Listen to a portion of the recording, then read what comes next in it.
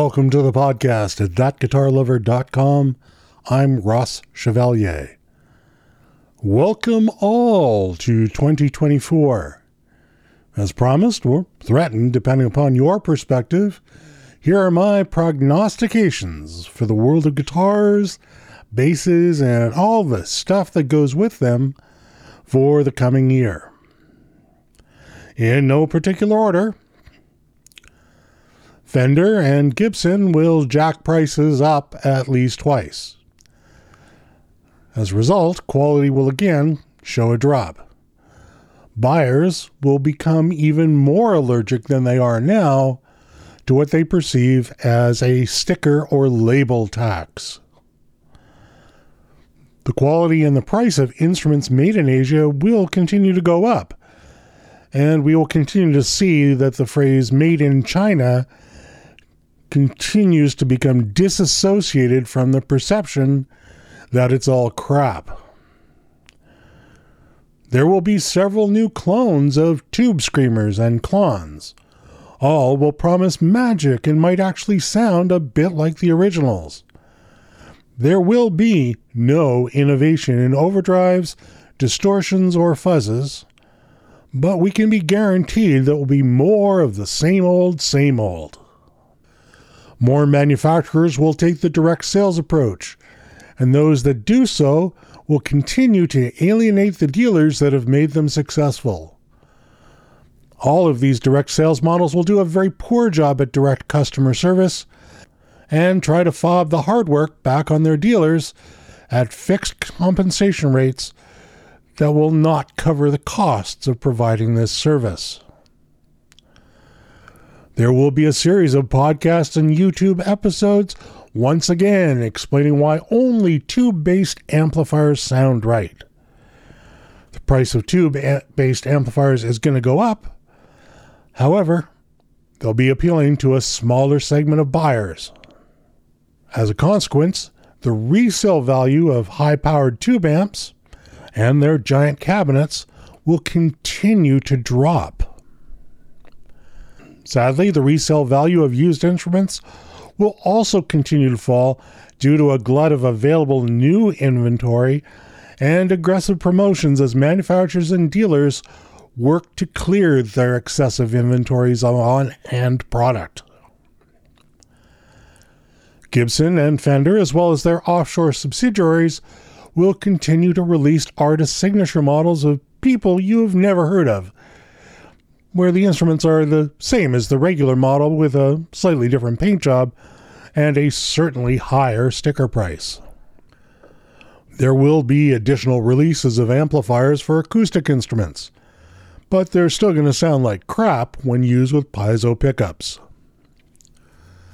Buyers will continue to look to multi-effect units instead of a string of individual pedals due to greater simplicity, greater ease of providing power, as well as life cycle firmware and software upgrades. The reality and perception being getting more for the dollar. Some buyers will still believe that electronic components like resistors and capacitors are magical and don't follow the laws of physics and chemistry. Makers will continue to milk these idiots to the maximum level possible. More real profilers will be released, but ones that bring the cost of entry way down, impacting the resale value of existing high-end units. Modelers will be the norm in multi-effects units, and will set a price point that makes branded modelers near unsaleable, except to buyers who think that the sticker matters when all these products end up being made in the same overseas factory. Custom shop guitars and basses will get more expensive and have longer wait times based on the theory that scarcity creates demand. Sales will suffer because buyers will want to use their money for food and housing because that's even more demanding. More live players will resort to DSP-based profilers and modelers, eschewing the weight, size, and hassle of transporting traditional large and heavy amplifiers. There will be a push to improve the deliverables of house PA systems so venues can better control volume and control the overall atmosphere, removing that level of control from the musicians. Makers will continue to market products on the premise that the new shiny will make the buyer a better musician.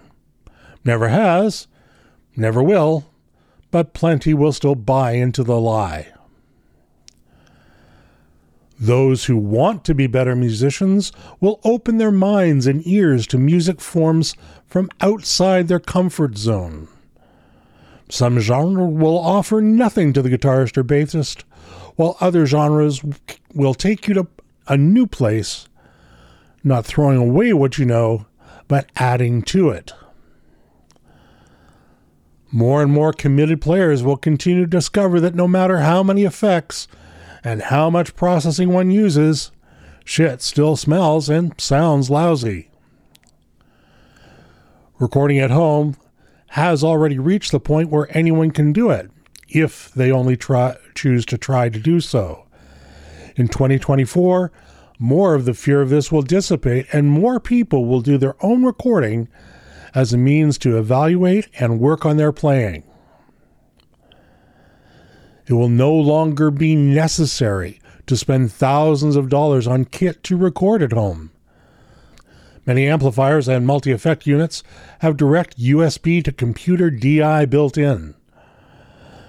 Formerly massively expensive preamps are now available in cost-effective plugins, and today's condenser microphones are delivering superb audio quality at human affordable pricing.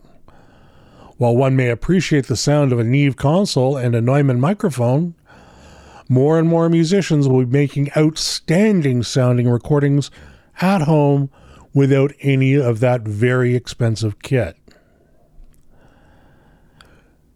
Thanks always for listening and for your support of the channel. I'm Ross Chevalier, and I wish you peace and health.